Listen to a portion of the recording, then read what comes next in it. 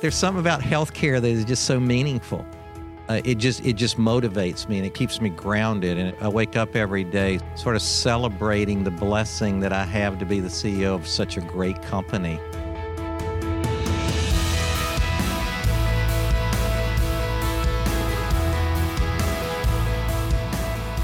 Well, folks, I'm not sure it gets much better than this when it comes to having a guest on Compass One Connections, because today we are joined by the CEO of Compass One Healthcare, Mr. Bobby Couttet himself. Bobby, fantastic to have you on the show. Bring it on. You're pretty fired up, I can tell. We finally got you on Compass One Connections, and we couldn't be happier. Bobby, you've been in this business a long time. Talk to me a little bit about how you got into the business and how you got all the way to the point where you are now as CEO of the company. Oh, that's a loaded question. I grew up in a family that my father was a physician and my mother was a nurse. So all of my summer jobs were related in some form or fashion to healthcare. Our household was a uniquely caring environment. So I immediately got into the caring part of healthcare. And my whole career has been in healthcare, but it started initially with American Hospital Supply, which is now Baxter International. Had a great career there. Had a few stops in between rejoining Graham Crothall at Crothall Services Group in 1999. I was going to say, that was a while ago, right? Yeah, right. 1999. I had worked with Graham previously at Marriott in healthcare-related businesses, and joined the board of the company and then became a full-time employee in 1999. And then, as most people know, Compass acquired Crothall in August of 2001. Okay. And Graham transitioned, and I became the CEO of Crothall. And then 5 years ago, can you believe it? It's 5 years ago that we celebrate our Compass One anniversary. I became, worked with Compass, and then 5 years ago we decided strategically to intertwine, if that's the right word, more closely Morrison and Crothall into one unified but specialized entity. And I was fortunate and lucky enough to be asked to do that job. Let's talk a little more about Compass One Healthcare. What was it like when you first tried to bring those two together, and then what's it like now 5 years later? I got to tell you, it was daunting but exciting. It was invigorating. The first few things that I did when we brought the two companies together is I met with a broad range of people primarily from Morrison, because I knew a lot of people from the Crothall side. And it was just remarkable to me that both cultures were very similar in nature, but yet we had not established a real trusting kind of relationship with each other. We were working on different P&Ls and different capital, different ways to treat capital, et cetera, and just gradually building trust among divisions was amazing. And it's just been so exciting to see it happen. And, it wasn't a solo act. There's thousands of people that made this come together. Sure. And the remarkable people that worked directly for me were at times somewhat critical, but always supportive of our journey. You said trust. In your opinion, is that the key factor in making the success of Compass One Healthcare to where we know it today? Is it the trust of the internal employees, or is it what is it that is success? It's trust around. It's trust around feeling comfortable to share. Well, let me give you a good example. Okay. When Compass One came together, we shared a Morrison service with one Crothall service. We had roughly 100 joint customers. Okay. Today, 5 years later, we have 365. That's phenomenal. It's amazing. And when you break it all down, apart from some of the operational incentives that we're providing our folks, et cetera, it really comes down to the on-site teams and, middle management feeling comfortable to expose themselves and to risk the unknown by bringing in another service. And trust only comes by building a relationship. That's right. Spending time with individuals and getting to know them and feeling comfortable that they have their mutual backs, kind of thing. One of your ways of doing business, you personally, is you're in the field so much. Like, you love to go see people and go interact with people and watching them do their job, talking to the clients. Why do you feel that's such an important part of your job as CEO, and what do you get out of it? I'm almost getting emotional when I think about it. I'm thinking of some of my last visits to like recently to the University of Chicago and just being blown away by the humility, not only of our managers, but of our frontline associates and how they really have an amazing caring spirit about the tasks that they have to do every day. I mean, a lot of people view the services that we provide as sort of non-glamorous, maybe the low man on the totem pole kind of services. Right. To me, I think they're so essential and so critical to how a hospital runs and the importance of keeping a clean and safe environment. And also, food heals. I mean, it's what Morrison's passion is about. That's right. Providing food in a healing and caring manner. For me, though, being in the field is so energizing because, I mean, everybody says they're people, you know? That's right. I really like being around people. I found as I've gotten older, those people that sort of zap energy from me, I at times like to avoid them, but most people give me energy. That's good advice, right? And it's in a crazy way, the motivation for me and other senior leaders in our company that are in the field is it makes you really appreciate the blessings that you have when you're around the people that we care for, the patients, some of our employees that are maybe less fortunate than others. It just motivates me and it keeps me grounded and it makes me wake up every day sort of celebrating the blessing that I have to be the CEO of such a great company. You know, it's really sort of an amazing feeling. Yeah, I can imagine. I can only imagine. The collaboration of the Morrison Crothall coming together, what does that mean for the client? What does that really mean when your sales team goes into a hospital and they sell it through and a new client comes on and joins on with Compass One Healthcare? What benefits do they ultimately get from that collaboration that you've seen? The interesting dynamic in our marketplace, and I think, or I know that the folk, Gary Green, in reality, the gentleman that I work for, was so brilliant in bringing the two companies together.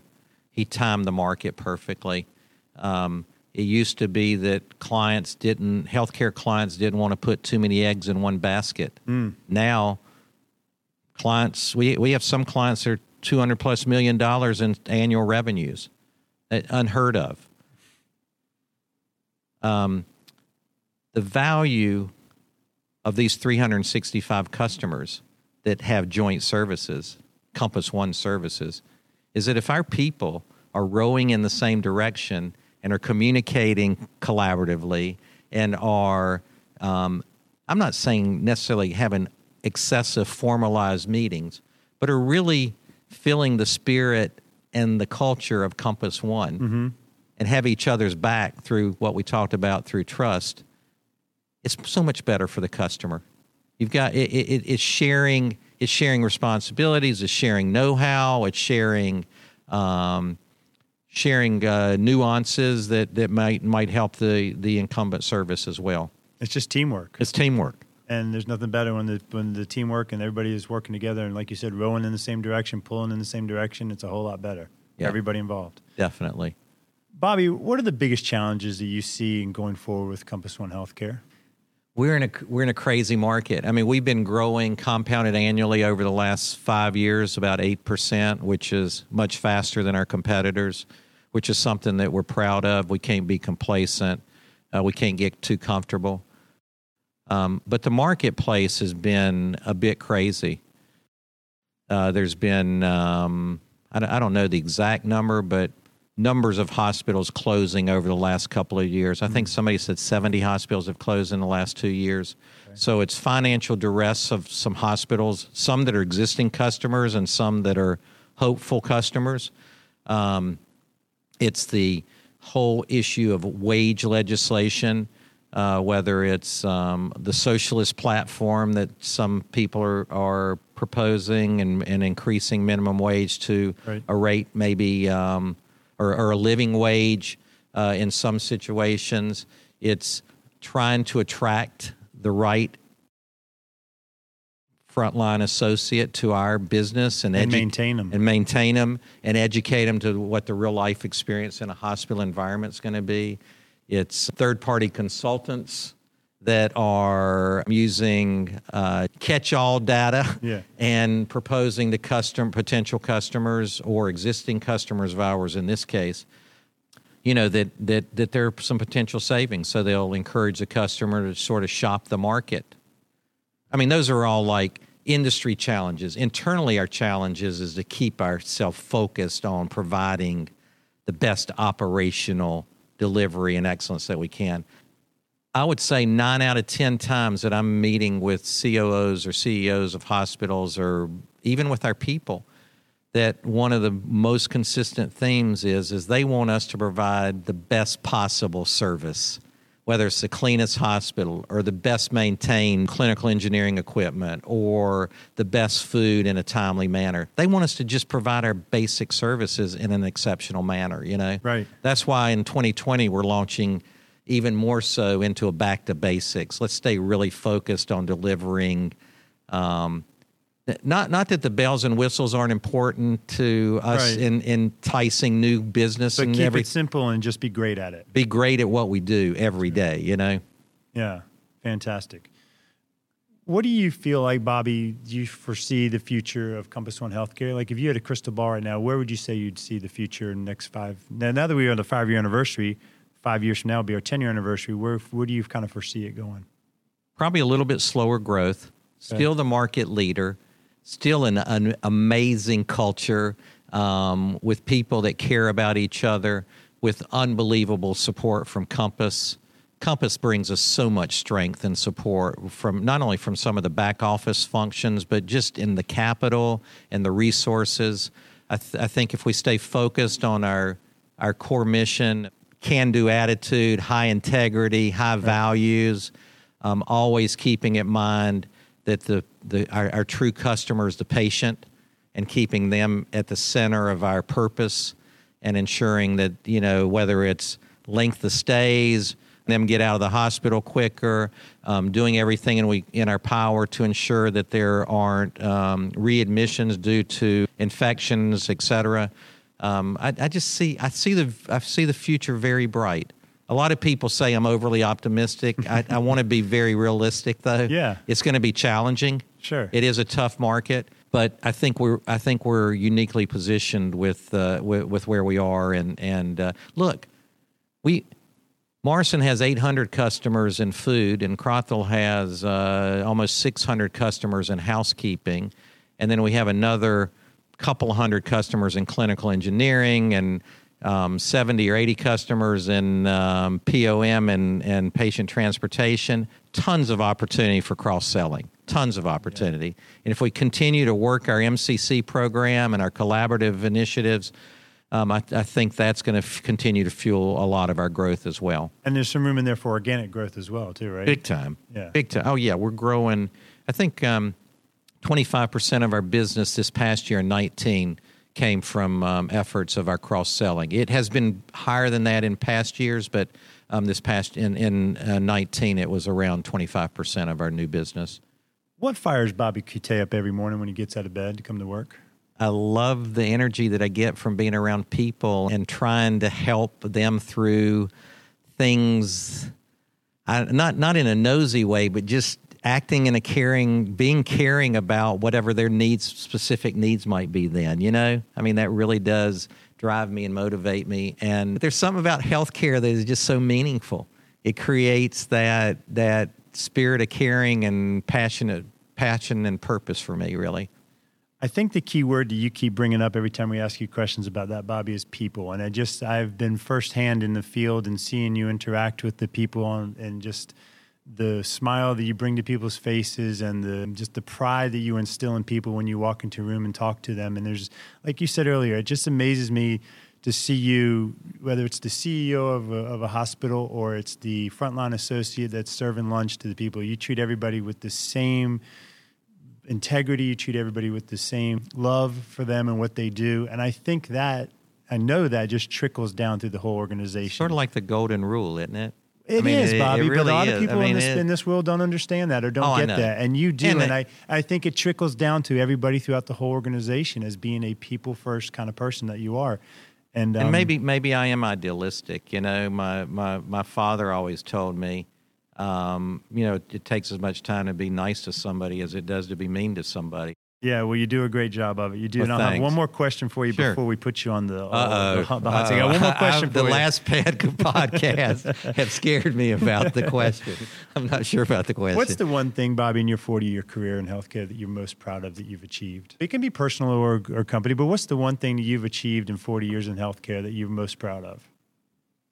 You've done a lot. It's always cool to me to reflect on my earlier management jobs and seeing how if you create the right structure and culture and work hard to create the right work-life balance for your people. And work-life balance is, I know that's an edgy subject because my work-life balance is probably different than yours, or my expectations around it are different. Sure.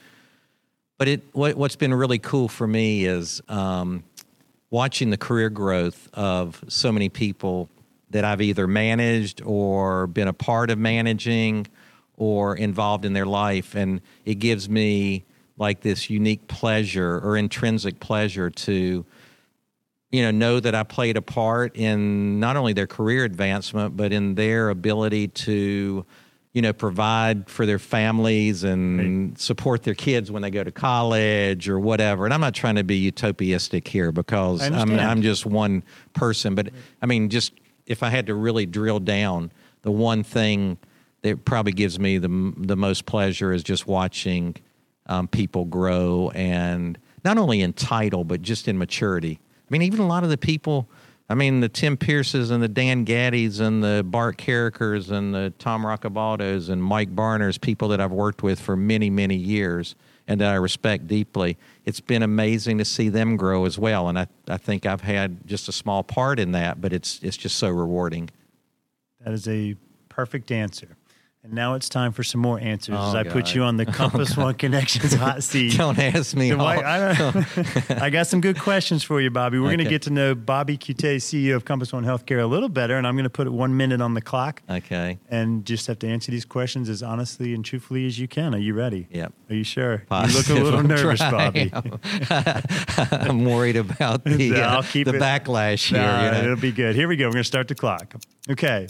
Where did you go to college? I went to undergraduate school at Wake Forest University in Winston-Salem, and then I went and got my MBA at University of North Carolina, Chapel Hill. Favorite movie of all time, Bobby? Favorite movie of all time?